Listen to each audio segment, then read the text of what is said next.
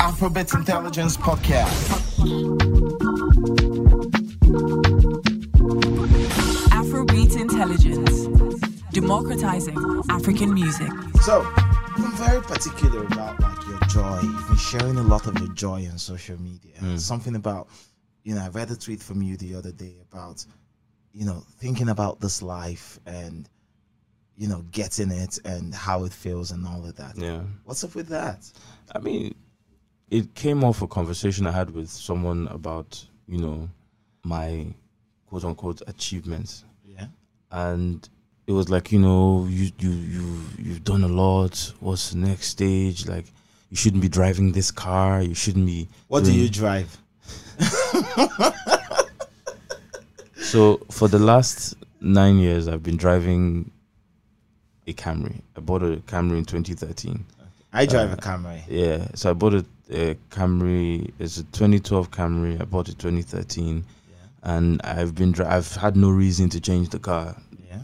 Until recently, I changed it recently. But at the time that conversation came up, it was like, oh, you shouldn't be doing this. You shouldn't be going this. You should be wearing these type of clothes. You should be doing it. And I'm like, I achieved the goals I set for myself as a young person. I achieved them when I was like 26. Yeah.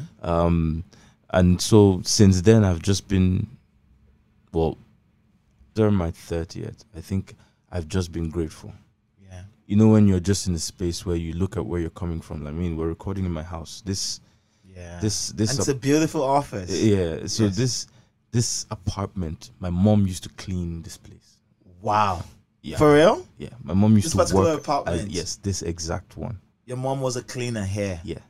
And now her son is. So, the first day she came in to visit me, when we walked into the compound, it looked familiar for her, and she was like, I know this place. So we come up the stairs, she's like, I know this place. So we opened the door and she just started crying because she was like, wow. I wasn't even, when I told her, oh, sit down, she's like, I can sit here. That kind of stuff, she wasn't even allowed to sit in the living room. So I'm at that point where I'm just grateful. I'm not in a space where I'm pompous or proud, or I'm just grateful. Every day I wake up, my wife is amazing. I have a healthy son. I live comfortably. My wife was asking me earlier, like, what do you want for your birthday? I actually don't know. I have everything I need. You're one of those people that have everything you need. I have everything I need, and so I'm grateful. So, it's not about, my kaftans, my clothes. I don't buy designer clothes, not because there's anything wrong with it. It's just I don't. I was never. It doesn't speak to you. It doesn't. So I buy and I support my friends' businesses. Yeah. So I buy my materials from my friend Ahmed. He's been the one selling all my materials to me. Yeah. So any material I wear is Ahmed. I don't buy yogurts except from my friend's wife. I'm that kind of person. So I don't really pay a lot of attention to what I should be wearing or car I should be driving. I'm just in a space where I'm grateful. But that's beautiful. Because I recently, and I think I just got to that place recently where I'm looking at my life and the things I have done and where I have come from to this point, and I'm just overtly thankful. Yeah. For everything. If you think, fair enough. There are of the houses we dream to live in. Yeah. Are the houses some people are born in. True. Right? True. And so for some people, certain things don't mean anything or taken for granted. For some of us, I know where I came from. Yeah. So I look at where I am and then where I'm coming from, and you would be ridiculous not to be grateful. Sure. Yeah. Sure. But this gratitude, this feeling of thankfulness regarding where you are, like, how does it, in a manner of speaking, like, how does it permeate into how you conduct your business and everything else? Well, it reminds me that nothing is permanent. Okay. So you have staff who, I have staff or people who have worked for me who are running their own businesses now. Yeah. They're making a lot of money. So it reminds you to treat people with respect, right? Regardless of what they do for you. True. You know, it also reminds you to be cautious in your speech, in your approach, in considering humanity in your actions. You know what I mean? So as you go through life, yes, there are times when your team members will do stuff that you're not happy with.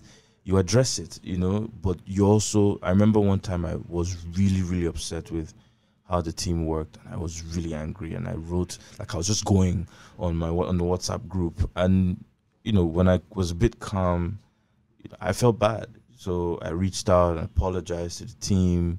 You know, told them, you know, that really wouldn't like to be in that position anymore where I'm that angry. So now I'm also a bit more cautious when I'm getting riled up. I sit back, I look at everything. You know, like right now I'm unhappy about something, right? But instead of reacting, I've thought through, okay, what would be the challenge? So I've interacted with them individually to understand what their challenges are, and then I've called for a meeting because now I know what the problems are. I want to now address those individual issues. Some of it is work related. So it's those that helps me review my approach with my staff, with my clients, with people. And if I lose an opportunity, I don't see it as a failure. I see it as, okay, it didn't happen, on to the next one. I don't dwell, I don't cry over stuff because I kill me. You know, I'm not defined by it, you know, so I just, you know, the deal didn't come. Okay, cool. Let's keep moving. What's the next one? It helps you just move on. You're just in the space where you're thankful for the opportunity to even have that conversation in the first place. And now you create something out of nothing. MBA, for example, was created of absolutely nothing. Right? So it was out of nothing. Like, I was in the bathroom, I was talking to my wife, and I said, you know, I have this idea. I think we should expand on MBA. I want to expand on the training program that I'm doing. And an idea, conversation. I went in, took all the MBA for African names onto social media. I bought the domain. I called the graphics guy. I said, build a one-pager. Like, you know, we just started. And what started as a simple conversation in the bathroom has become MBA for Africa right now. So you just get to that point where you're like, you know, it's just, we think about stuff, we do it, and we take it for granted because there are many people. For every attempt that you see success, there's probably like 1,000 people who tried and failed, and you know, it's just be grateful, man. Well, but the last time I was here, this wasn't your mien. This wasn't how you approach stuff. You were in the middle of your first, the first cohort, the first season, if I would use TV palettes, and you seemed like you were pretty much strapping. I was. So let me give you a breakdown of MBA. So an MBA is what is MBA? Music Business Academy for Africa. And what do you do? What does it do? So basically, we're trying to educate the African industry, the music industry for now. We're going to move into other sectors, other industries, but we're focused on the music industry. And for us, it's building a more informed and employable, and empowered workforce for the African music industry. Okay, cool.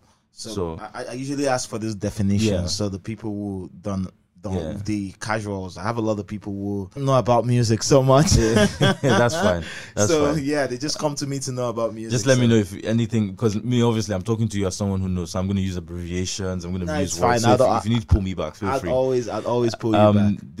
So what we did with the Music Business Academy was I set up a sort of a 3-phased approach. So phase 1 was camp, which was used to test conversations, like what some of the modules we're developing.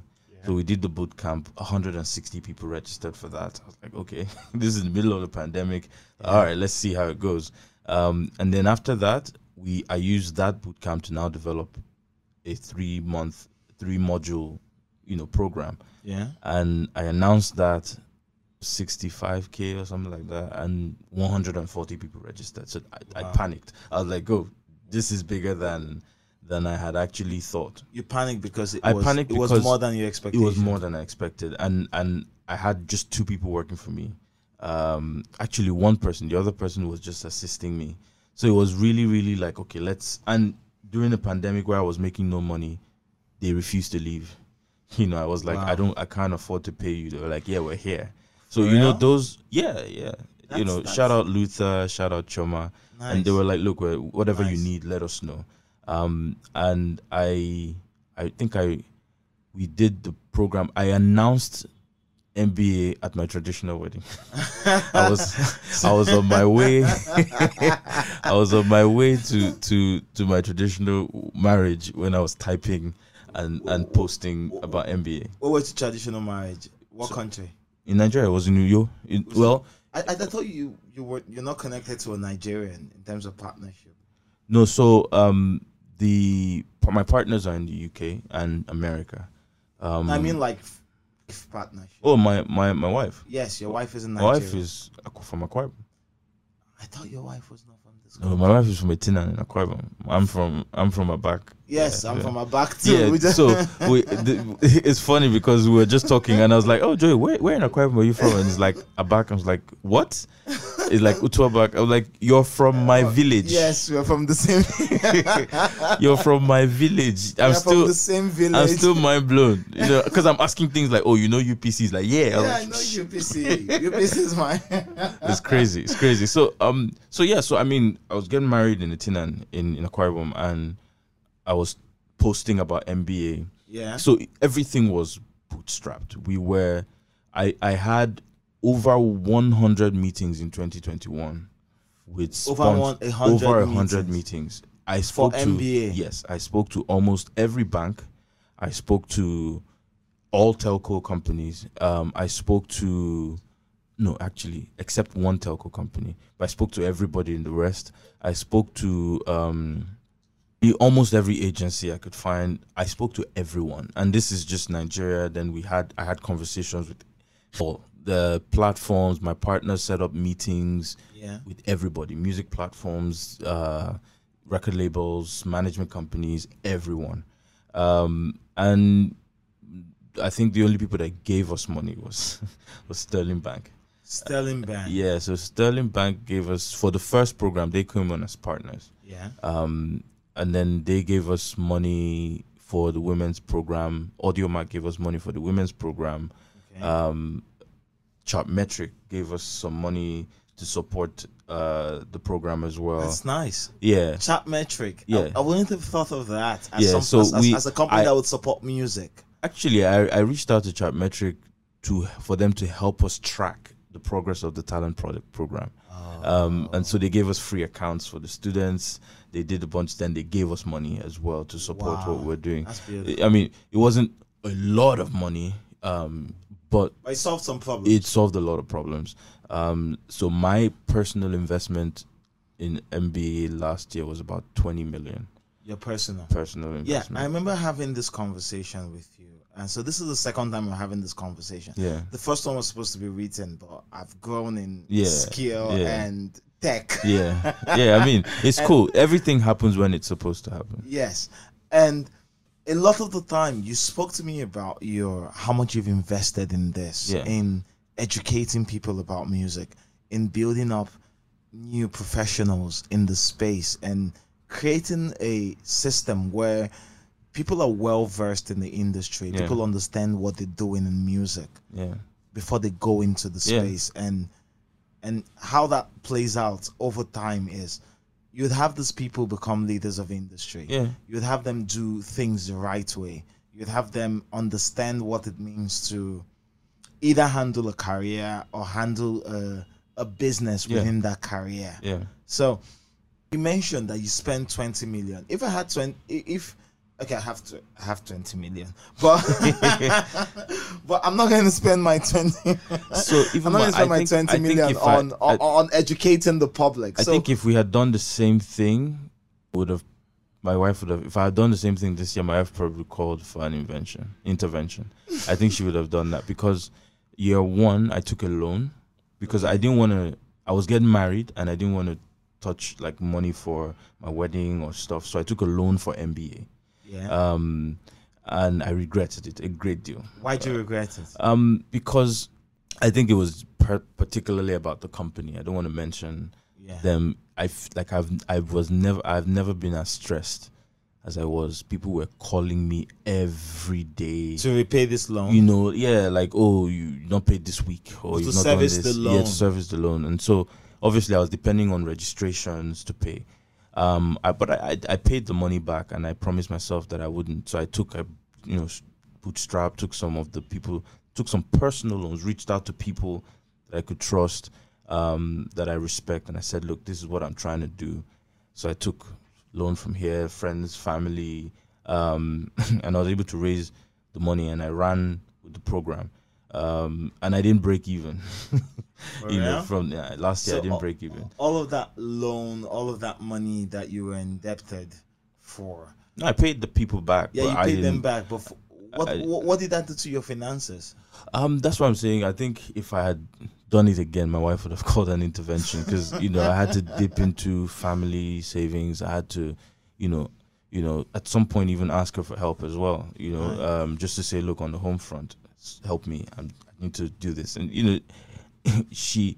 my wife is a businesswoman, right? So you need to explain everything. You can't just be making decisions and doing stuff. Needs to be. And I'm not gonna lie, a lot of it didn't make sense at the time. At the time.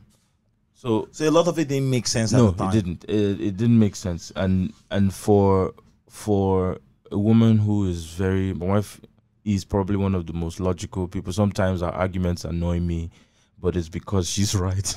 Yes. Right. So but she supported me. To be honest, women are always right. They're always right. Yeah, they're always right. My wife particularly is always right. So it was, but she supported me regardless of how much it didn't make sense at the time.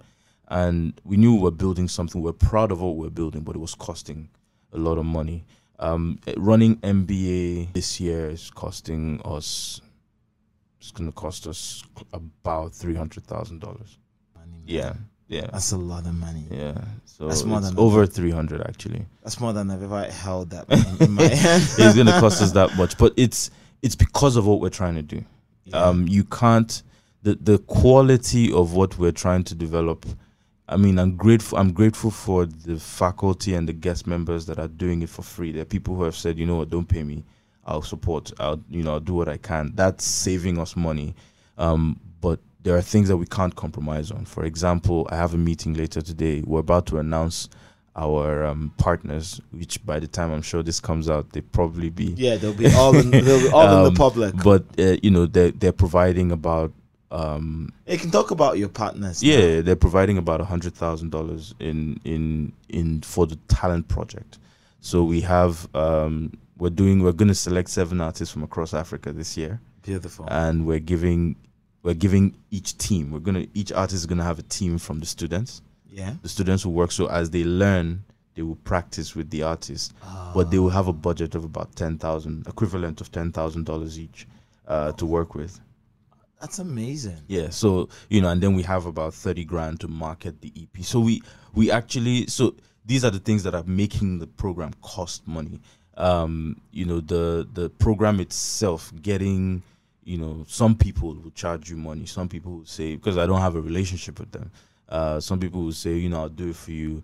But we also have a team that's working. We have, we just announced Elizabeth as program director. We have a program. That's one of my good friends. Yeah, so she's amazing. And so we have a project manager. We have a head of admin. We have an accounts team. Elizabeth Shobowale. Yeah. We have an admin. We have an accountant. We have a production team. We have a graphics team. The website. We have an IT team. All of this costs money. Paying for the learning management system for the classes, because we want to ensure that people who pay, someone doesn't just distribute the link to the classes or whatever. So there's a learning management system you have to sign into to watch classes, to engage, do quizzes, etc. And all of this, and then we have to edit, we have to put it out, we have to market, we have to promote. That's a lot. It's a lot of money. And at every point in time, at every point where you have to innovate or build the systems around teaching people about music and how to be professionals in the space, it's an expense. It is. It's an expense on your book. It is, but you see, the thing is, I've not spent my money this year. Let's just put it this way. Let's just put it that way, right? That's so good. I've not spent my money this year, so we've been in a good place where we now know, okay, we can deliver this project with partners. You know, the partnership with YouTube is a running partnership. It's going to happen next year again, and you know they're amazing people. Adi is amazing. Christina is amazing, and so it's just those long term. I think Adi is amazing. Yeah, I've been speaking to her for a bit.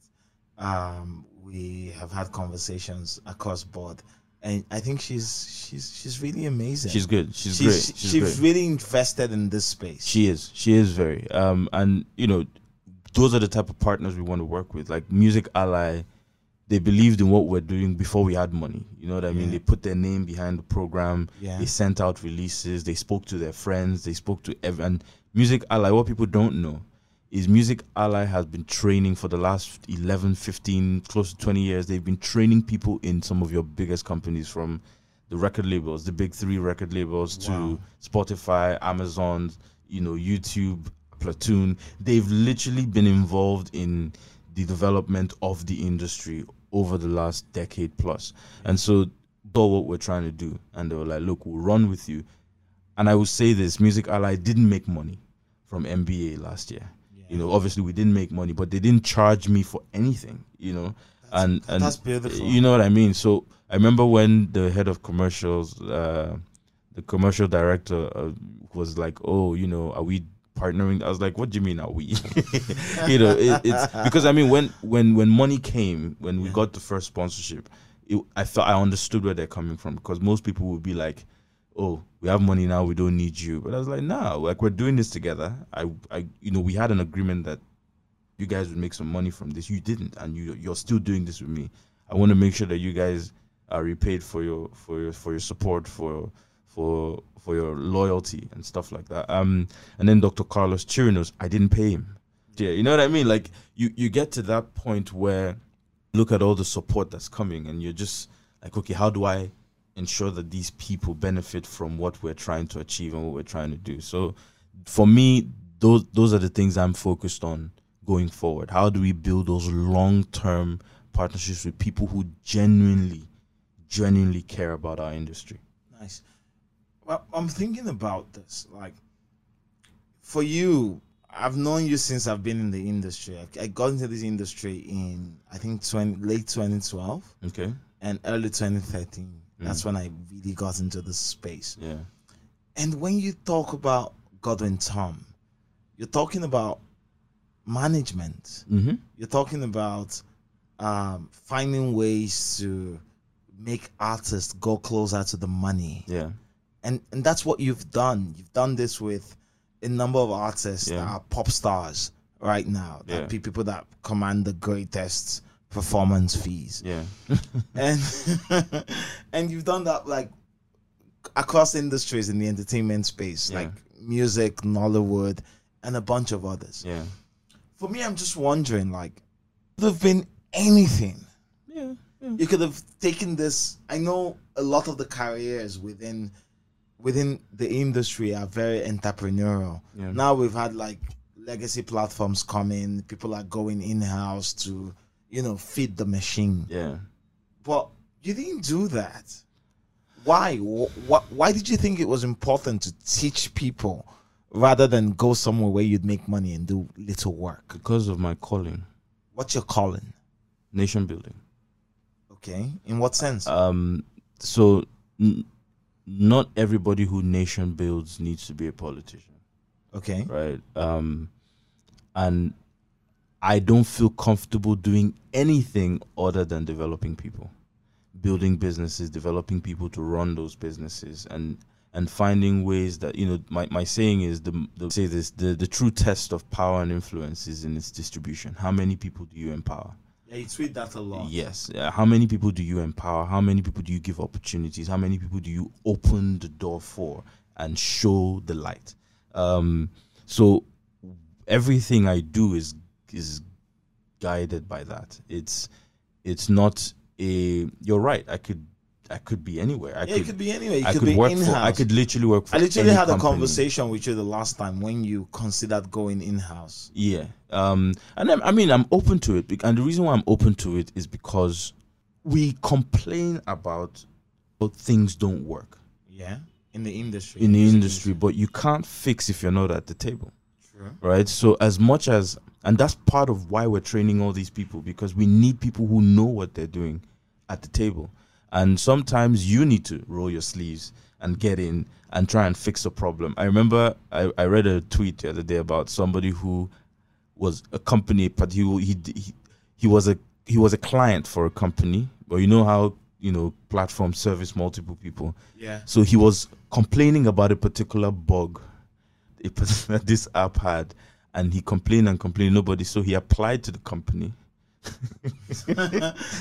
Got into the position just to fix the bug, and after fixing the bug, this is what the person tweeted. He had a sigh of relief, and then he tendered his resignation. For real? He literally went in to fix his problem. And I think someone saw a problem, yeah, and complained about it for so long. Nobody did anything, and then he applied to that company that had the responsibility to fix that problem, and then he fixed the problem, and then resigned. Yeah, and I think that's balls, man. Yeah, but I also think maybe not resign in that manner, but more people need to do that. More people need to stop complaining and be part of the solution. And where can I sit in and be part of the solution? If we want to fix Koson, how do I fix Koson? Don't sit down and yell on social media. Find out. They have an articles of association, memorandum. They have they have everything you need to find out how you can fix the problem. Yes. And instead of talking about it, figure out how you can be part of the program so you can fix the problem. Yeah, because the COSON is Copyright Society. COSON is the Copyright Society of Nigeria. Okay.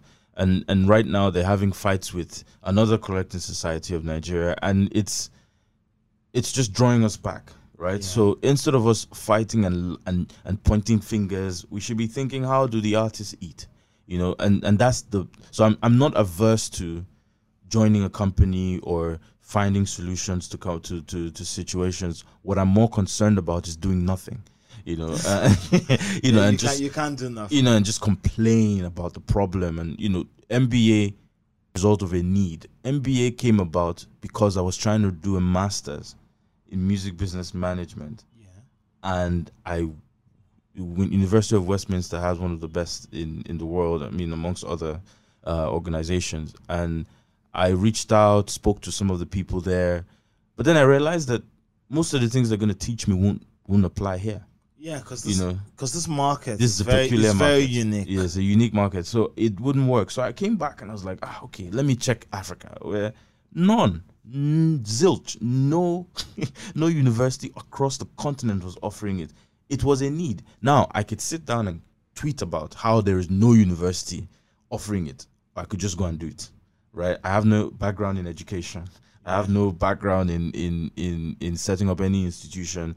I had no background there, but I was like, look, we have to do it. I read everything, everything. What do you need to set up a structure? And we started building step by step to build the structure we have. So we could sit down and complain about the issue, but the best way to solve the problem is to be part of the machine and then figure out what in that machine is affecting us adversely and contribute to fixing it. And then you can go back, because when it's working, then I can go back and run another company, management company, and things are working. I have more informed people in the system. We have an organization that respects our music and our culture. We have all those things that are happening because things are fixed. So we can complain from now to tomorrow, but the worst thing I will do in my career is nothing. When you think about it, when you think about like the spaces we've been in and how a lot of the focus is basically on getting money, and regardless of whatever happens on the side or whatever, as long as an artist or whoever is running that artist gets paid, they're good. Yeah, that's a mindset that needs to change. Yes. Because like having a beautiful house. Yeah. But once you open your gate, the road is rubbish. That's a lot in Lekki and right? Ikoyi. Right? and that's why there's hardly development. Because when you get to your house, you're comfortable. But you forget that your car will get damaged if it has to continue going through that road. So you're not helping yourself by being the nicest house on the street. What you're doing actually is pulling some unnecessary attention to yourself. But I feel like so here's how I see it, right? And this is one of the premise for MBA. There have always been programs for artists. Yeah. As a matter of fact, thousands of artists benefit from, program writing camps, production camps, like talents. They benefit from this. Now, what we fail to understand is that the people you see on stage, see in the newspapers and all that stuff. Yeah. The guys in front of the camera. It's a tip of a massive iceberg, right? And the best way to describe it is on the artist side. I'm not talking about live events. I'm talking about, tour managers, or talking about event organizers or production crews. Just the artist space. For every artist that is mildly successful, 3 to 10 jobs are created. Yes. 3 to 10. At least 3. That means if 1,000 artists are mildly successful, they're making some money from platforms, they can afford to travel, they can afford to invest, 3 to 10,000 jobs that are created. Who is training these guys, right? And we can talk about that. We can use the same scenario, right? So one artist makes money, but the industry suffers. Eventually, the artist will suffer. Sure. Because it will come back to, let's say you're doing shows in America, you're doing well, and you're making money in foreign currency. Unless you move to America and continue your career and build your businesses around that system, and even that's not guaranteed. Yeah. But eventually, after touring the world, you're going to come back home. Yes. And you're going to come back to the mess that has not been fixed. So even if you're doing all right now, how well will you do in 50 years? How well will you do in 30 years? And this is a question that a lot of people are failing to answer. So in terms of how we see the industry and people benefiting from it, we have to think, and you don't expect, and this is the mistake, we have this expectations of artists to think about these problems for us. That's not the artist's job. No, artists just want to make exactly music. They want to focus on creating, and we need people who are sitting down and saying, let the artist do what the artist does. Yeah. Let us build an enabling environment so that not only will the artists benefit, but so that people can eat, so that an artist can employ staff, so that somebody can invest in touring, so that somebody can invest in publishing, and people can fix the problem, and we can get the government involved. We can create health insurance for artists. We can work with the transport ministry to solve somebody needs to be thinking about that. And we've for too long just focused on the artist and forgotten that the artist cannot survive in an ecosystem that doesn't work. Yes, I understand that. But you know how this country is. You know how innovation has come within this country. I think about it. All of the advancements we've made in music, all of the infrastructural builds that we've had over the years, it's come from people saying, okay, I see a problem, and I'd find a way to solve it for myself. And if I can solve this problem for myself and benefit from the solution, then other people would just show up and, try to take what I have created and run with it. So we've seen this happen with things like VAS. We've seen this happen with even streaming over time. But yours is different because you see a problem, and your problem is very unique in the sense that while you are good, while you can continue to generate value for yourself and your family, and you can decide not to give a shit about this industry, but by addressing this problem, you're solving the problems of the entire game. Joey, the focus for me wasn't money. That's why I could spend my money. What was it on for you? The focus was building a network of people I could be proud of. It's crazy. Yeah, it's crazy ridiculous. because you've spent your entire career working with a lot of artists. So yes, but you see, I realized why the investment in people? The investment in people because of things I personally went through. Right, one of my mentees told me about a deal that she closed and her percentage, and I laughed because when I started my career, I didn't make that kind of money, that percentage. You know what I mean? And you know, being able to see people grow and solve problems to the point where you are now comfortable enough to say, well, I have this opportunity, I'm sending it to you. And then some of my students have given me opportunities as well. That's and beautiful. So when you think about it in the long run, you realize that the problem you're solving, it usually starts from solving a problem for yourself, right?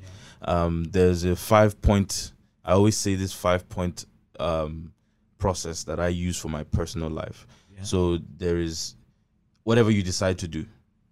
And I'll say something after this. Whatever you decide to do, you learn. You learn about it, you practice. That's the next step. After you learn, you practice. If you practice well enough, you're going to start providing solutions. And when you provide enough solutions for multiple people, that gives you relevance. True. Right? What you do with that relevance is what gives you money. Yes. Right? Now, we're at a point where people are forgetting the importance of meaning. Right? So I chase meaning. I don't chase happiness.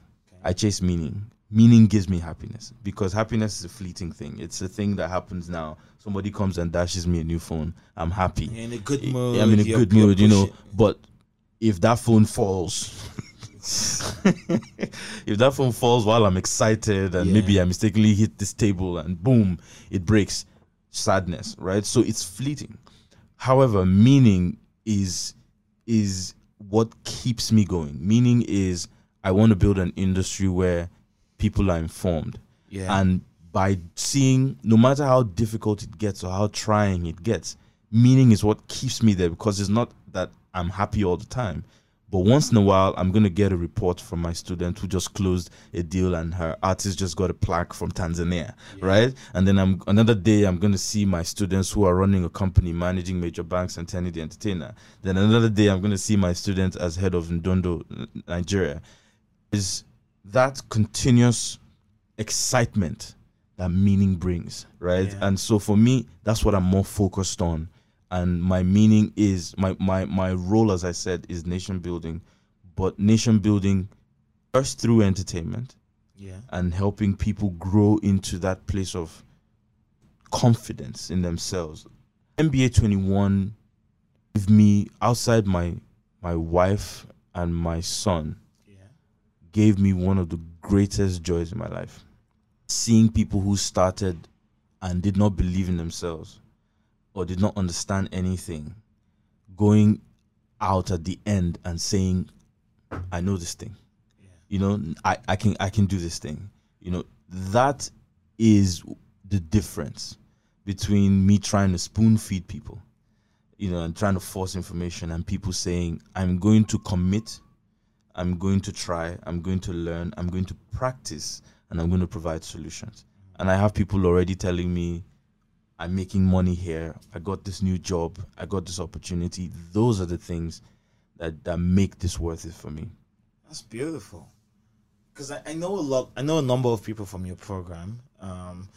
Okay, my network is very wide within this game. Yeah. And both like the established ones and the ones who are still coming up. Yeah. Like, because I always know, like, the people that will be established in 2 years or 5 years from now, they aren't established now. They're still trying to feel their way through the game. All my students are my colleagues. Yes, that's what it is. That's the best way to see it, or else you think you're bigger. No, all my students are my colleagues. They're going to finish the program. They're going to go out. They're going to do great. And we're probably going to sit in the same meeting. So have you ever been in any situation where you're sitting with a student in the meeting? Many. Actually, many. From shows outside the country to meetings in places, some organized by them, you know. Many. And how does that make you feel? Proud. Okay. You know, somebody said to me in 2019 that, you know, why are you doing this? no, 2017. Why are you doing this? These people you're training will come and take your job. Yeah. And I said, I'd like to see them try. Not because I'm saying, oh, they can't do it, but because I'm not going to be sitting down, not developing myself as well. Yeah. And so if any of my students can take my artist from me, they deserve it. You know what I mean? If any of my students can take a client from me, they deserve it. But the funny thing is, my students are not coming after my clients. My students are developing their own business. They're creating their own opportunities. And so the thing people are most afraid of sometimes is the things that they would probably do. True. And one thing about the industry, so I've been in the business of like sharing knowledge, of mining the industry for the best parts of it, the most impactful parts of it, and finding ways to communicate that to the public in the best possible format. And when you talk to a lot of industry people, when you have conversations with them, you discover that the only reason why a lot of them hold knowledge, the only reason why they don't share with people and all that, is because they believe this piece of knowledge that they have, this OT, in the manner of speaking, this OT on how to move, how to make this happen, how to do that, it's what gives them their competitive edge. And giving it out and putting a lot of people onto their game undermines them, because eventually they would become obsolete. That's a horrible way to think through it. But that's the conversation I've had with a lot of people. I've had conversations with a few people. I'll give you the different scenarios of that statement. Okay. One is, people don't train people well enough because they think they will leave. That's valid, right? Like, I don't want people leaving me. Yeah, but you see, you don't own them. True. Right? So there is a particular value that you expect people to offer you. So instead, why don't you create a system where multiple people can pass through you and help your system grow, but at the same time, they don't feel caged into your system, right? And as you grow as a business, you can afford, if I'm paying somebody, let's say I'm paying somebody 50K, right? And the person has learned everything they want to learn. They've worked with me for 2 years and their salary has not increased. Not because I don't want to pay them. Maybe I don't have capacity to increase their salary. You can afford to increase I can't afford to increase it.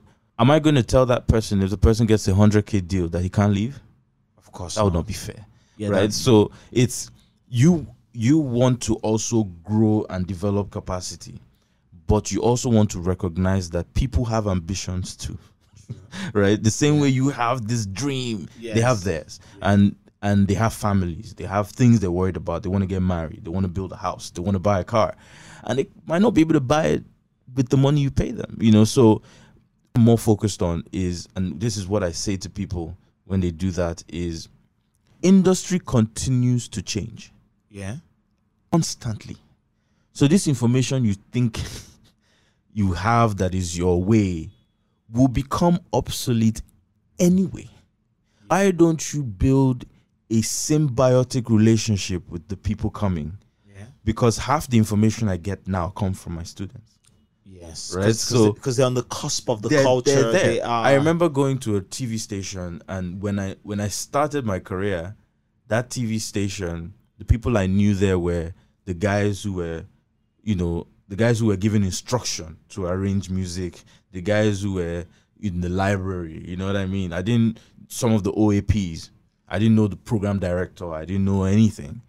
Those guys, as I grew in my career, they grew in their careers, right? Sure. And then they became station managers and became directors, program directors. And now I can make a phone call to them. So I remember one day I went to a particular TV station and I was going to see CEO, but I was trying to promote an artist, the new release. Yeah. And I walked in, young guys didn't talk to me.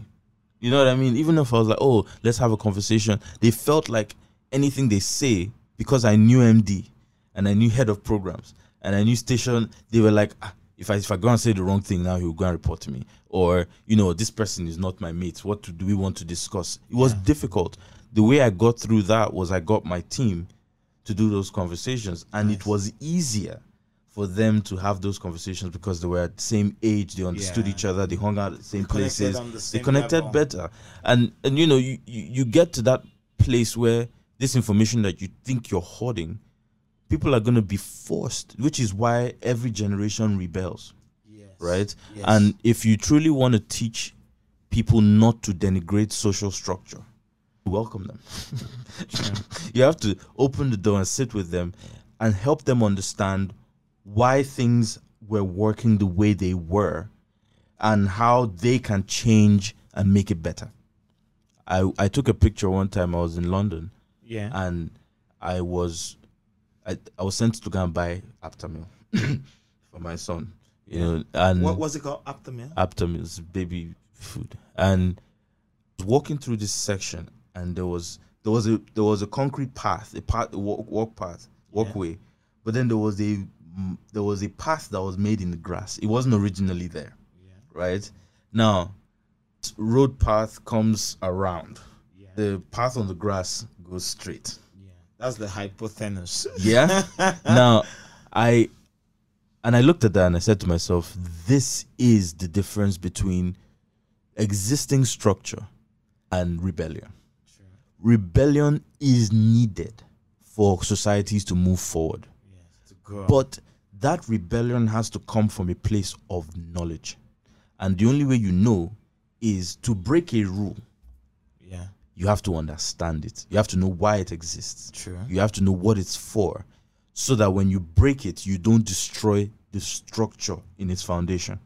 And the reason why we don't have that, why every new generation totally shuts down what was there before or stops interacting, is because there's been no communication. There's no record keeping. There's no passing down knowledge. There's no development for younger people. People are fighting people they should be mentoring, you know, and if you're not doing that, the next generation is going to come prepared to fight, you know. So the only way we can solve the problem is, instead of worrying about the information you're hoarding, how about you help people grow and then share information?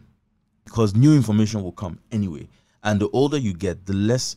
I used to do 5 cities in 7 days. I can't try it now. You know, I don't have the facilities to get on a jet and fly. I have to go through commercial flights. I have to chase, you know, connecting flights and all of that stuff. But it means things I couldn't do, someone else should be doing it now. There are younger people who can deliver on that. Why am I not training those guys on mistakes, things they should do? Don't pack an excessively large bag. Right? Find a place in the city you're going where you could find affordable clothes. It could be at the airport. You know, carry light, travel light, because the only person that you want to wait for is the artist. Right? So the artist can check in a bag, but you want to be ready. So you don't want the artist to finish checking in a bag, especially when it's a known popular artist. Finish checking in the bag and then wait there with you because you have to wait for your own bag. Right? You need to be able to move out quickly. Or somebody needs to teach young guys these things, because they will find out, but they'll find out by making mistakes.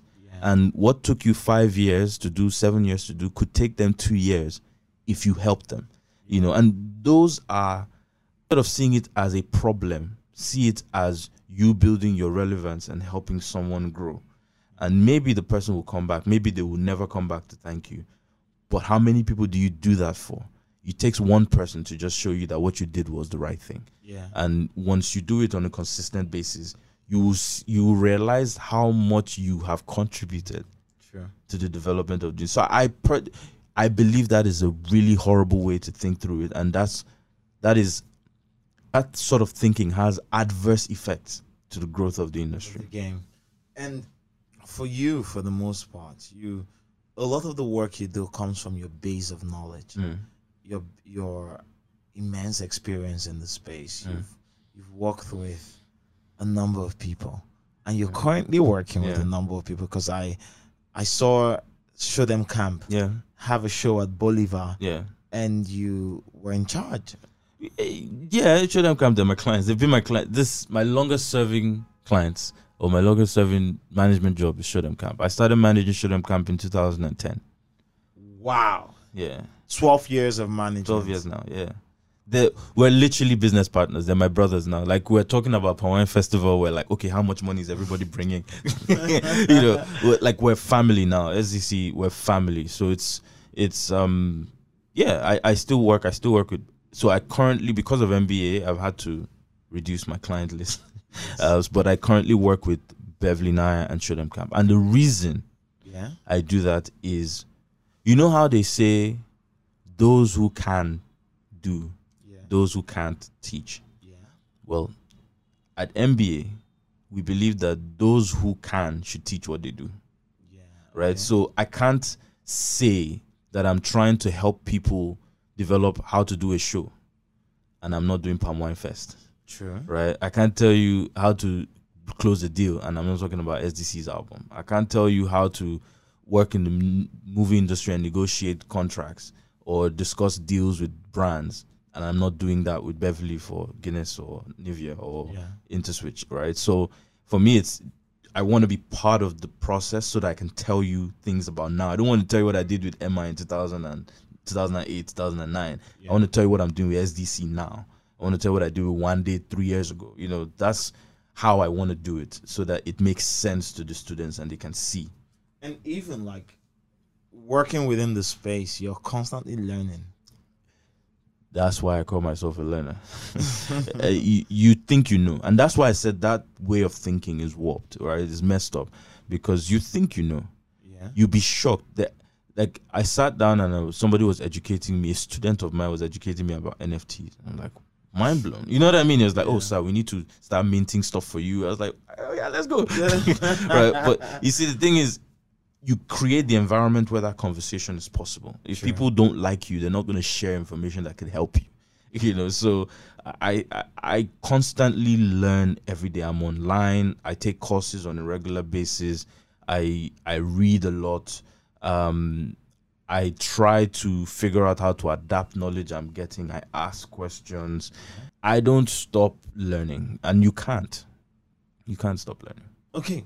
But a lot of this work, a lot of this beauty that you're creating, a lot of this impact that you've had is very rooted in your past and how you have essentially built professional capability.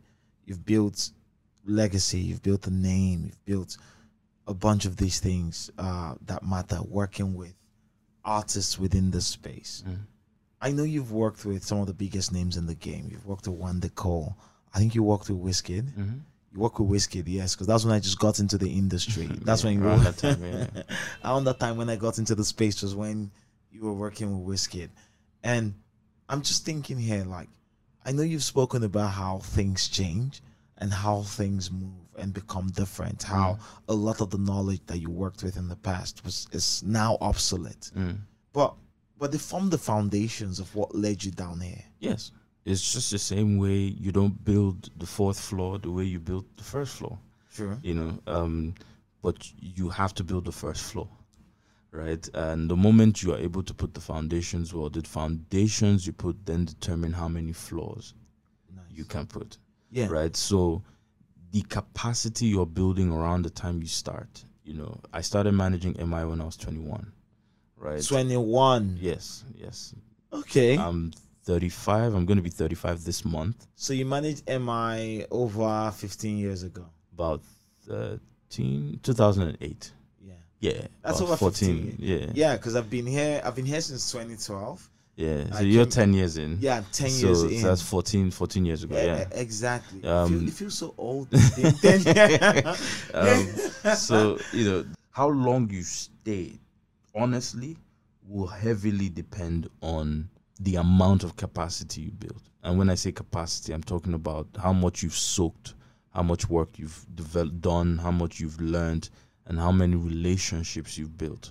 You know, like there are certain people, even in banks and agencies, that I can pick up the phone and call, but I didn't know them when they became bosses.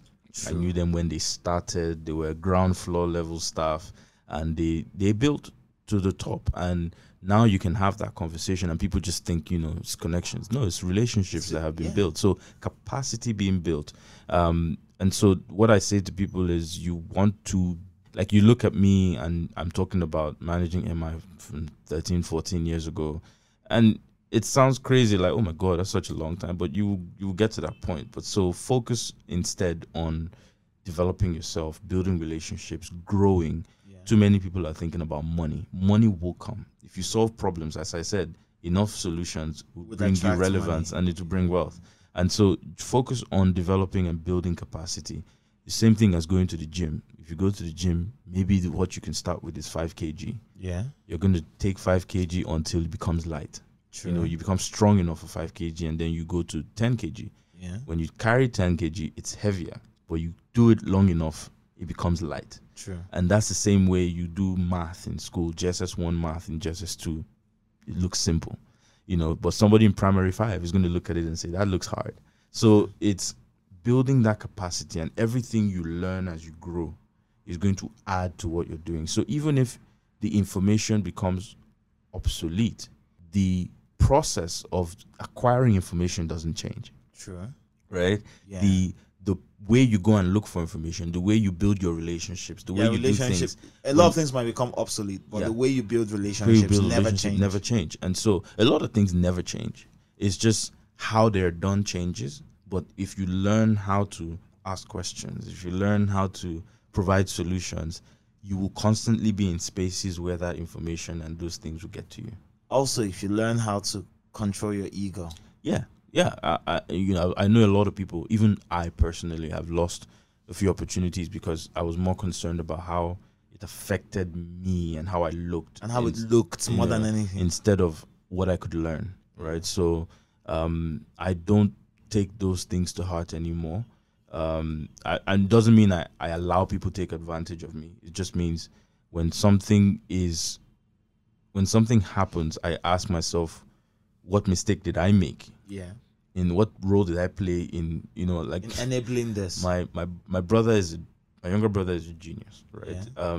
He studied electrical engineering. He can rewire this entire house himself. Now he works for a company. I don't want to give anybody free marketing, but he works for a company and he works as a manager there. But because of how hands-on he is, he's involved in everything. So recently he came to fix my car, and I had given him to fix your car. Yes. So I'd given he's that kind of guy. So I want my younger brother to come fix my car. He knows a lot of things. So I'd been working with a particular mechanic, and he's wrecked my car. And so my brother came in, helped me fix a few things, checked a few things there. So there's a knob on my radio, right? You know, this Tesla screens, Android screens people have. I have one of those. I really don't like them. Why not? I prefer what came with the car. Nah. Yeah, I prefer what came with the car. So I want to watch videos when I'm not driving. I told him to fix the knob. Okay. Yeah, the volume knob, and he told me, "Oh, guy, it's not working. It can't work." And I was like, "What do you mean it can't work?" It's like, "It can't work. You might need to change the whole thing." So I thought he wanted to get a new one of that entire system. That entire system. So instead, he bought this other thing, and when he brought it to me, I was like, "This is not what I asked you to do." So my brother came and fixed it, right? And by himself. He brought someone because that's not what he does. He generally knows about electrical, about like connections. Yeah, so he brought someone to come and do it because he's manager now. He's senior position, so he's a boss. So he brought someone to come do it, and they fixed the thing. Yeah, and they took it out, and I just said to myself, I said to him, I said, you know what? I was angry with the mechanic, and then I said, what you don't know is your fault. Sure. Right? What you don't know is your fault, and you can be angry about things, but sometimes we see a problem. Yeah.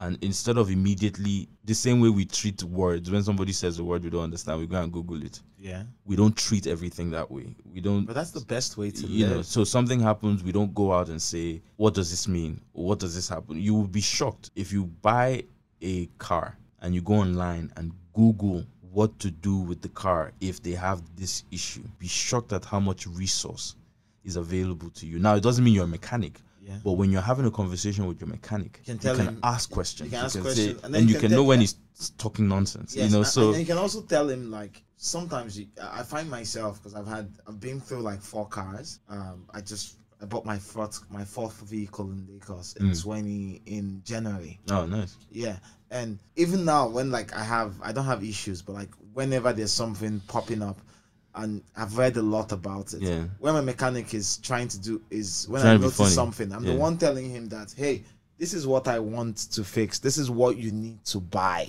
And then you reduce the opportunity to be cheated. True. Just by having knowledge. So it's all part of the process of growth, and more people need to stop allowing ego interfere with their progress. But in this space, in this industry that you operate in, a lot of people will say ego itself is a currency. For who? So I'll give you an example. Wande Coal and I are in Cyprus. Yeah. He's held by immigration for a while, so I had to go back and sit with him.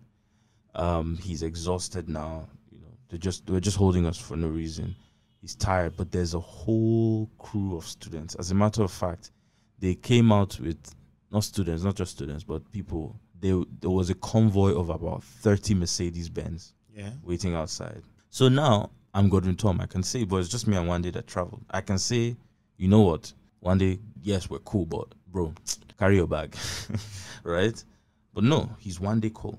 Yeah. Right? It's important for him to show up. It's important for him to be Wande Coal. It's important, right? So he's going to come out of that place. Now imagine Wande struggling with his bags and coming out of the airport, and then people are taking pictures. I would look bad. True. Right? Because my job is not my ego.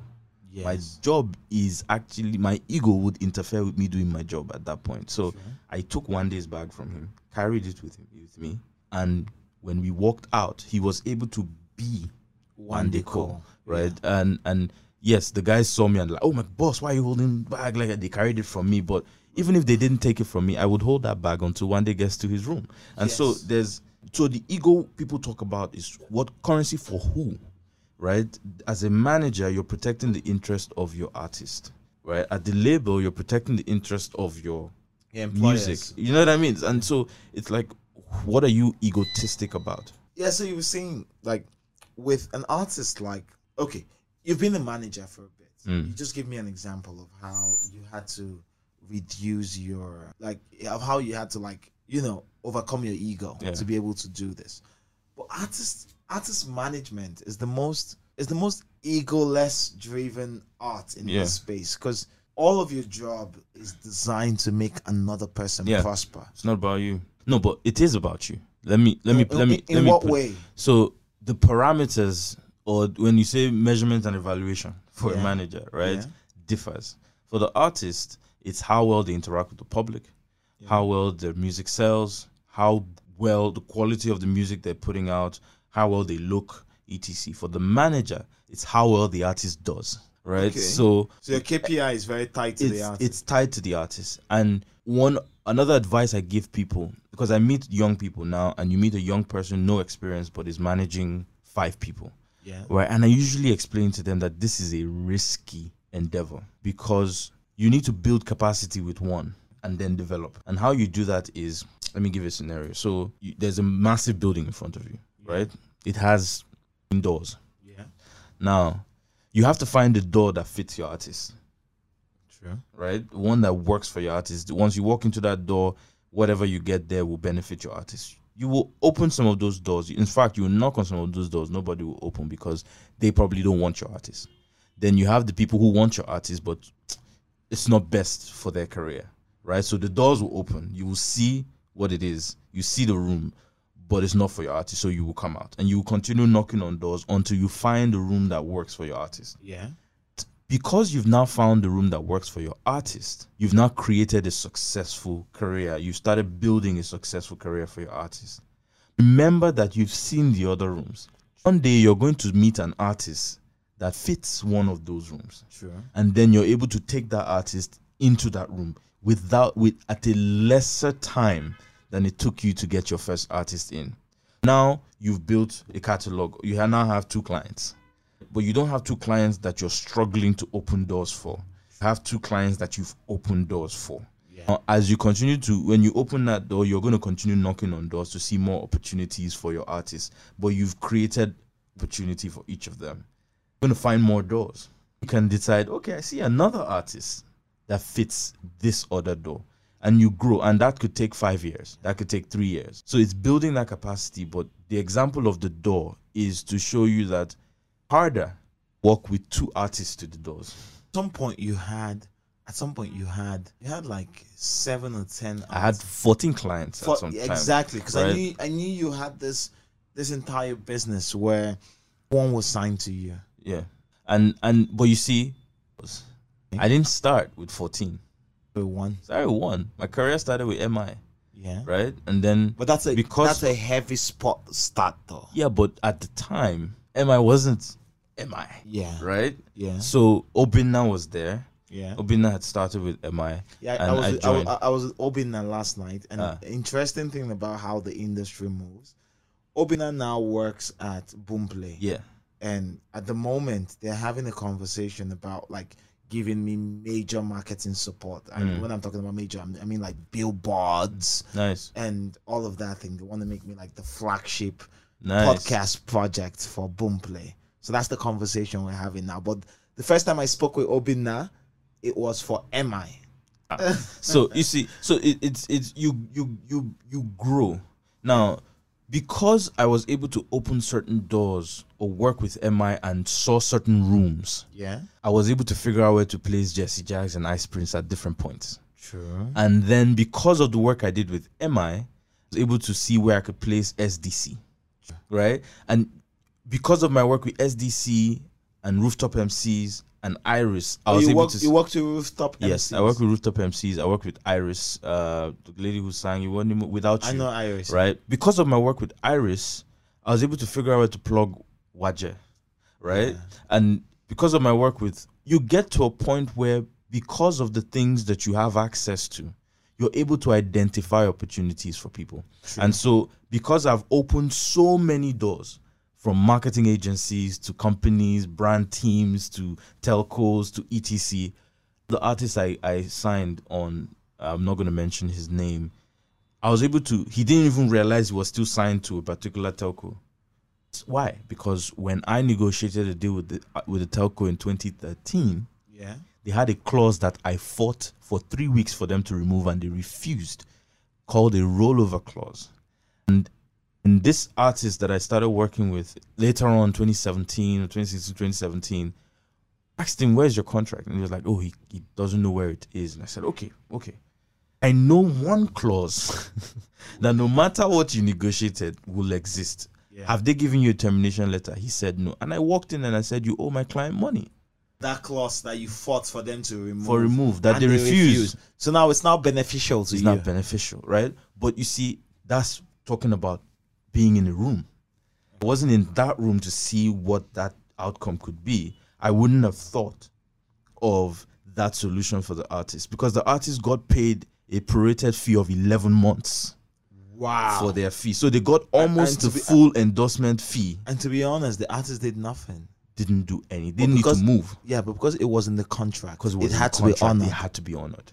Right? So the company paid money. The artist didn't even believe that money existed, was anywhere. Right? Do you understand? But that's my point. Like, because of the amount of work done, you walk in through certain doors. Yeah. And because of the amount of doors you walk into, that now determines how many people you can carry into different places. I remember when I was handling, I helped book men in 2018, 2019. Yeah. And the issue, they said, we need to make money. And I was like, okay, cool. You play for Bez. Then I was managing Bez at the time. Like, all right, let me find opportunities for you. What do you want to do? They told me.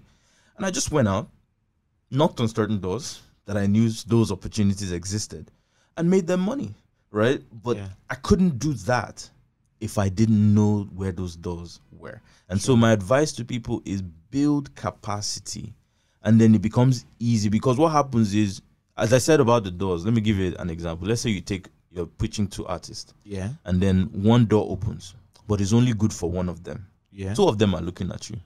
Who are you going to give this opportunity? You're the one that's good. Yes, but then you're going to create problems with the one that's not good for it. But then you would also have to like consider how much your percentage is. Yes, you consider all of that, but that's my point, right?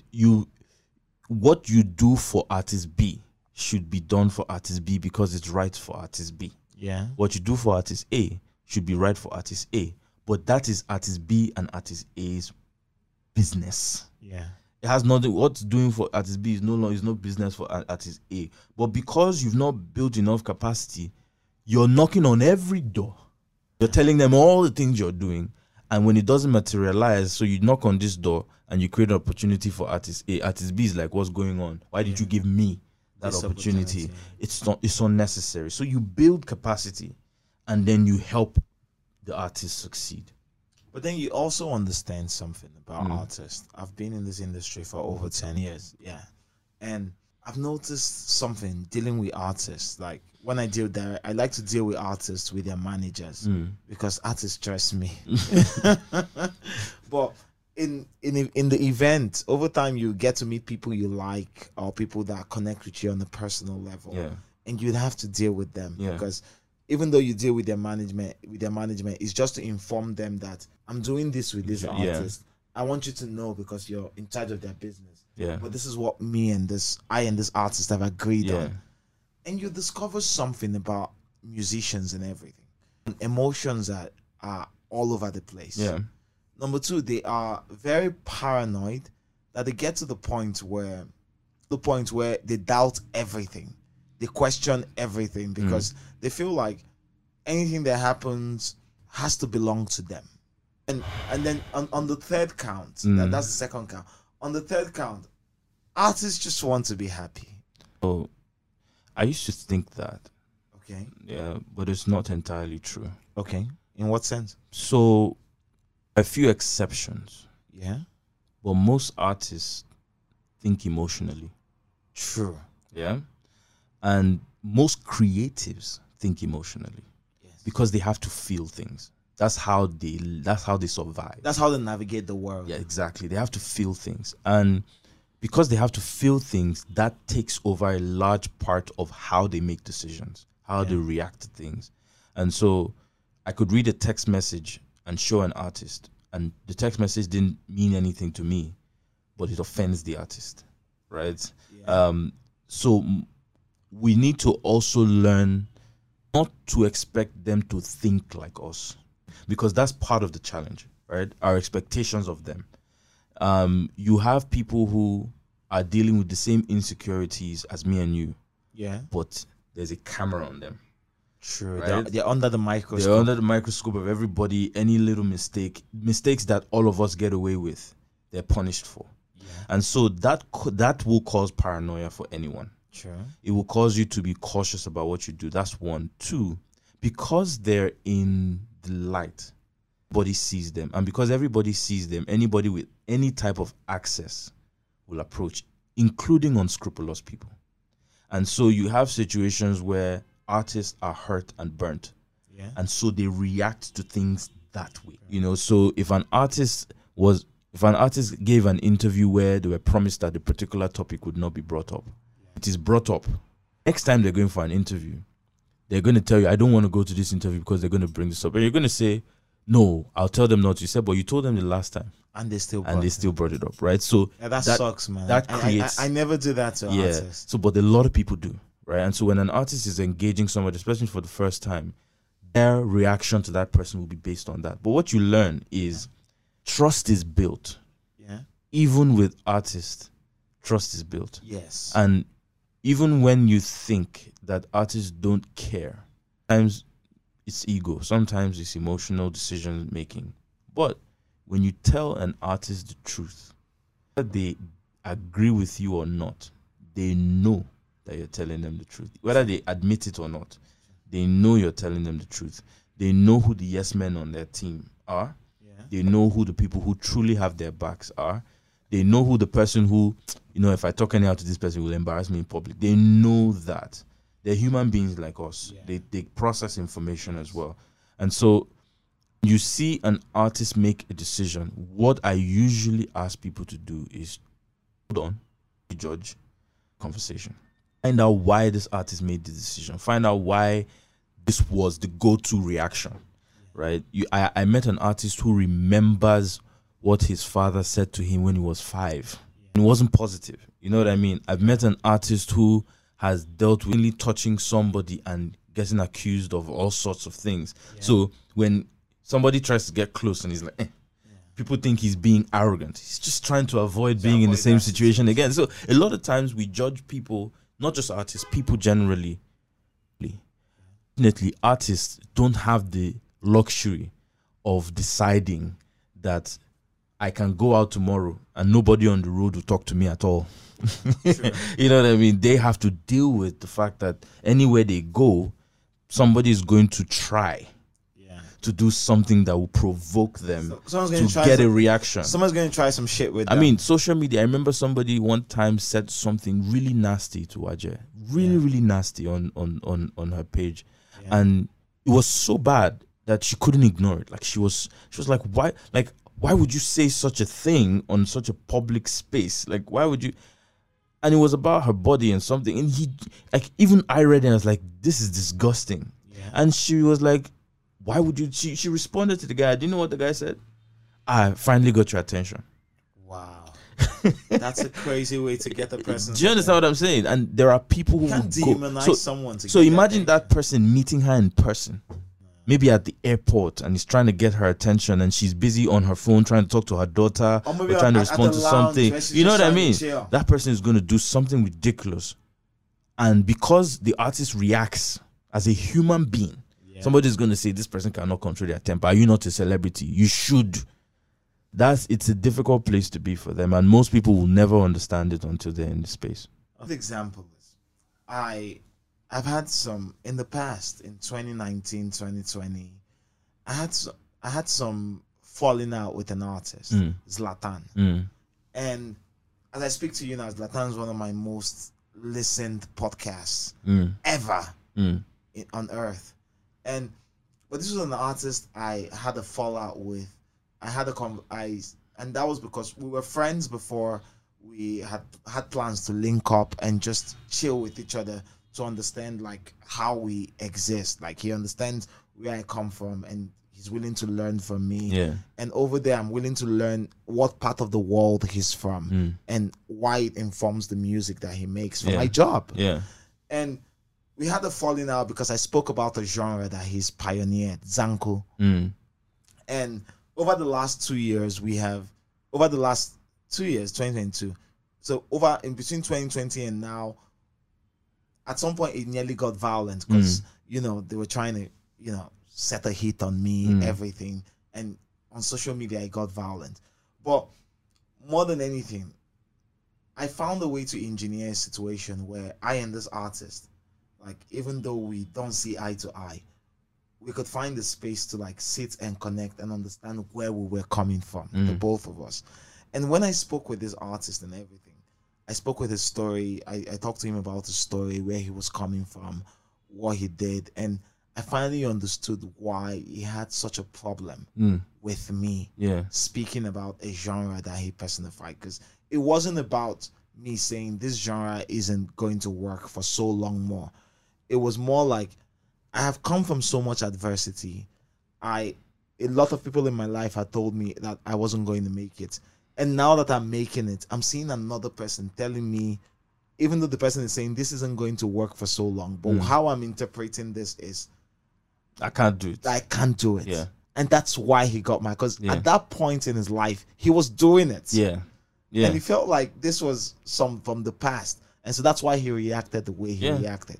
So a lot of people don't understand what artists see and where they come from. Artists are there are artists who have dealt with intense trauma. Yeah. And we live in a society where nobody is helping. There's no, going to therapy is considered being weak. Getting help is considered not knowing who you are, what you're about. Yeah. And, those types of things affect people. And then you have people who have not been able to properly deal with the trauma, and then they have money.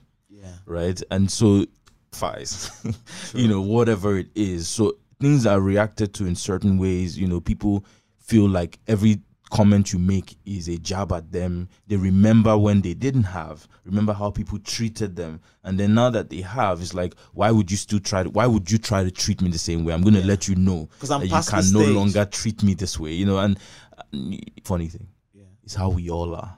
True. You know what I mean? It's how all of us are. And it's just some have more power to exert that reaction to people, but it's just life. We're human beings. I get you. And so with all of this learning, from managing a number of artists, from working within the space to the point where you're not just making sure people are stars, you're minting a generation of people who would go on to mint the next stars. Yeah. Now you're in 2022. You have a new cohort coming. You have YouTube. I see that YouTube. Yeah. How does it feel being in a position where you're doing this kind of work? How does it feel? Well, it feels... In what sense? So I'm taking the month of May off. I decided to take the month of May off. This is the first week of the month of May, and I've not been off. You look smaller than the last time I saw you. I've not been off. I've easily decided to do MBA the way I did it last year. Okay. It would have been way easy, way cheaper. Yeah. But why? Why would I sell? Why would I give people less than I can actually give? And to move it a step further, I told you just now that we my personal money outside, some support was 20 million, right? So the money I got from YouTube would solve that problem like this, right? Now I have YouTube, right? I'm about to announce the next partner. I have people who saw what we did last year and are very interested in being a part of the program. I have people from last year who want to come back, right? And so... Nice. Very nice. What did I learn last year that I can apply? I'll give you an example. Last year when we were doing the talent project, because the EP was mixed by... The final EP was mixed by Brandon Blue Williams, right? Bassy Blue. Blue Hamilton, rather, not Williams. Hamilton. And he's a Grammy-nominated producer, and so he mixed and mastered the EP. And we found out that a lot of producers and artists and managers did not know what to expect from an engineer. Yeah. Right? When somebody's recording your music or your session, some of the producers themselves or the engineers themselves did not know how to record for mixing and mastering. Yeah. So they didn't know how to record a multi-track. They just sent us one track, and it was difficult to mix. And even when they sent multi-tracks, either the artists used the wrong mic for their voices, all that stuff. So we realized that was a problem. And it's not just a problem for producers, but managers need to know what to ask for. So when your artist is about to put out music, eventually it ends at their feet. Exactly. So what do you ask for as a business person? When you're talking to distributors or platforms to distribute your music, how should the mixing be? How should it be mixed for distribution? Should you do multiple mixes of the song? If you're doing CDs, how do you mix it? If you're putting it on streaming platforms, how do you mix it so it's enjoyable? Because the streaming platforms have to compress the sound. Yeah. So at what level do you... So all those things are questions that a lot of people don't know. So we added that module to the program this year. And that means I'm going to need to pay more people. I'm going to need to bring more people in. I'm going to need to pay additional fees. So the program now is 5 months. Yeah. Right? It's properly 5 months. Nice. 3 months of training and learning, 3.5 months of training and learning, and then the rest is for the release of the music. So there's constant growth. And constant growth is uncomfortable. True. And it's been quite uncomfortable for us this year. New team. Some of the people are people who have never done this before. The head of admin for the program now was a student last year. Nice, right? Nice. So those types of things, the head of A&R was a student in 2018. Yeah. So those types of things are new problems that I have to now deal with. Now I have a bigger team and I have to constantly make sure everybody's doing their work. Reports are coming in on time, tasks are being handled, because outside MBA we still have the British Council project that we're facilitating. So there's a lot of stuff going on. So it's very uncomfortable. But I think back to meaning. I see what we're trying to do. I see the impact of what we can do and what we've done. And I'm thinking, how do we make this bigger? Nice. And beyond all of this, like knowing who you are and how you've come from, I've been in this space for 10 years. And in that 10 years, you featured prominently in those 10 years. The question is, now at this point, are you happy with what you have and what you've been able to do with all of this experience and all of this work that you've done? Are you happy? Yeah, I'm humbled. Okay. By what I've been capable of doing. Yeah. I should have been gone from the industry twice. You know what I mean? Why didn't you leave? You know, when Emma and I stopped working, part of me broke. You know, but I decided that I was going to build something off of that. Yeah. And then when Wizkid and I stopped working, that devastated me. That one was a bit different because I was getting used to a different lifestyle. Yeah. I was making money, and then boom, you know, brand managers were not taking my calls, agencies were not taking my calls, and so I had to rebuild. And for the first time in my life, I was building as Godwin Tom, not Godwin Tom, Emma's manager, Godwin Tom, Wizkid's manager. I was building as Godwin Tom, and I focused on doing that. So everything that has happened now has humbled me. Yeah. To just see the possibilities of what I'm capable of. Right? So I sit down, I look at situations, and I tell myself, I can actually do this thing. Yeah.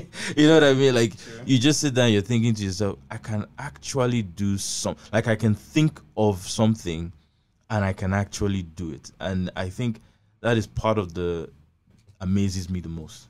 Yeah. You know, I'm happy I've been able to do a lot of these things, but I'm more humbled by my capabilities. And at this point, what really matters to you? Meaning. Yeah. That's why I'm not everywhere. Yeah. That's why I'm not friends with everybody. You know, that's why I'm focused on what I'm meant to do. That's why I don't think that I'm better than anyone. That's why I only compete with what I did last year. That's why I'm looking at NBA last year and I'm saying to myself, how do we make it bigger? Yeah. And so for me now, meaning is what drives everything. Why I do what I do for my children, my wife, why I do what I do for my family, why I do what I do for my students, for my staff. Meaning, if it puts things in perspective, and for me, it matters. So it is currently in a would I from the conversation I would say NBA is currently in a good place.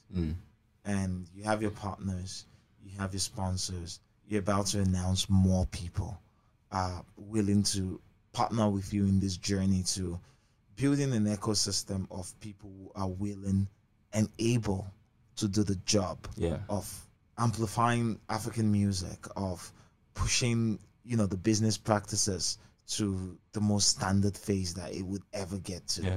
And that's a key part. You're like, I used to watch Spartacus a lot. You're like the doctore of this space. And at this point, and I know you've done a number of things, and this is what is holding your attention right now. Yeah. I know you do a lot more. This is still day one. Yeah. In a manner of speak. For you, what makes it all make sense for you? Like, how do you make sense of it all? Like, you've had a long past, that young and successful past. You're having a very brilliant and successful present, and the future is already in the works. Yeah. What makes it all make sense for you? I have 3 goals in life. One is to be the best version of myself, and I know this is cliche, but it's not for me, because the other 2 goals are, well, to be the best version of myself or my wife. Okay. Yeah. That's beautiful. I'm Godwin Tom in outside, you know, I'm this guy who I walk into a room, there's respect, there's all that stuff, but I'm a baby at home. Yeah, of course. You know what I mean? Like, I really genuinely enjoy coming back home. Like, when I'm out, I can't wait to go home. Yeah. Right? And so for a woman who gives me... For me, though, I can't wait to come back to your home. for a woman who gives me that level of... And it's not just how beautiful the house is, it's also how peaceful it is. You know, like, I'm genuinely happy. Yeah. So least I can do is be the best I can be for that person. True. Where my wife should never not be sure of who I am to her. True. never. She should never doubt who I am. We will argue about things, but there's certain things that she knows that that's not my husband, right? And my job is to never put her in that place where she ever feels that way. And so being the best version of myself, yes, for me, but because of the people who genuinely care for me, and I owe them that much. And number one on that list is my wife. Yeah. And I tell her, you know, I love my kids, but they're gonna leave. Eventually. You know, they're gonna leave. At 14, my boy is gonna be looking at babes, you know, whatever. But like, you know, like when he's done with school, it's nature for them. Do you understand? He's gonna leave, and I don't want to be with a stranger 20 years later. So we go out for dates every week. We spend time. So that's one. The second goal is to be able to have dinner with my kids more times than I don't. Yeah. And people hear that and think, kind of random, that's normal now, you should have dinner. But no, people who are struggling don't have dinner with their children more times than not, because you're trying to put food on the table. Yes. And it takes a level of work and financial stability and independence to be able for you to, and freedom at some point for you to be able to decide when you're eating dinner. True. Right. So that's the second goal. So while my goal isn't to make money, I need to make money for that dream to be achieved. Then the third goal is to be able to sit my children down and tell them how I've made every single penny I've made in my life. I want them to feel proud in what I leave for them. I want them to feel like, I don't want to be a hypocrite. I want my children to do what I do, not do what I say. And because right now they won't do what I say anyway, they will do what I do. Right? So I want to ensure that I'm keeping that as a measurement for them to say, I don't have to be like my father. I don't have to do what he did. But there are certain principles that he has applied that I've seen work for him. And even if the world tells me contrary to that, I don't believe them because I've seen it work. And that, for me, is the goal. Those three things are why I live.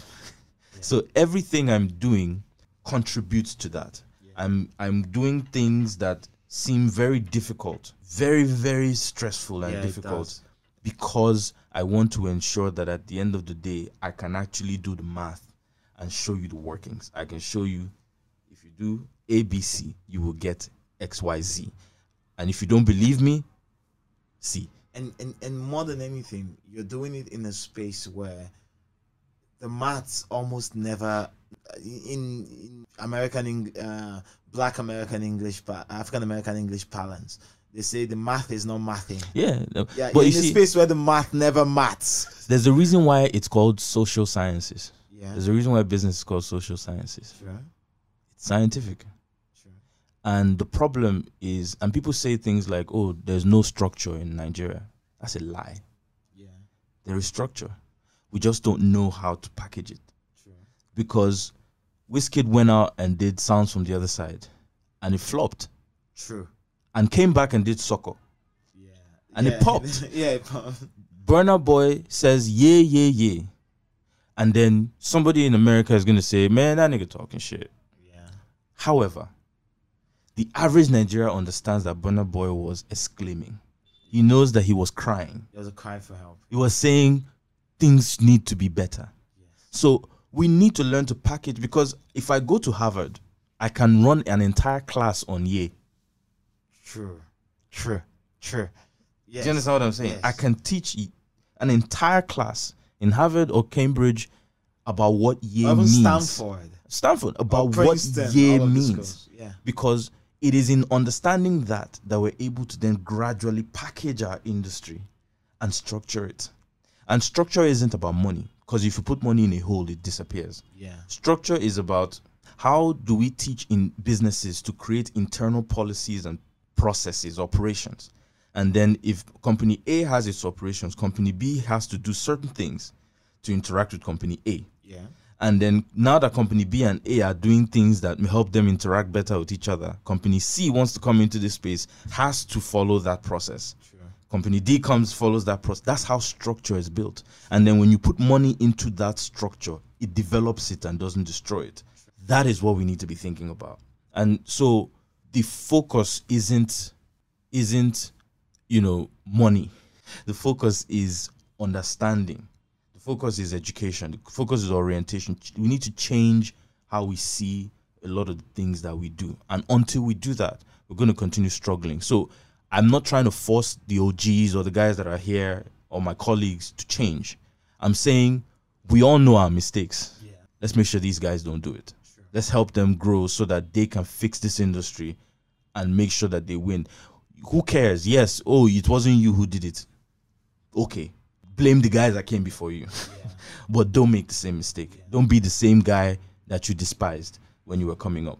Thank you so much. Yeah. Thank you so much for this. Thank you so much for your time. And thank you so much for your candor more than anything. Well, thank you for allowing me to be on your podcast.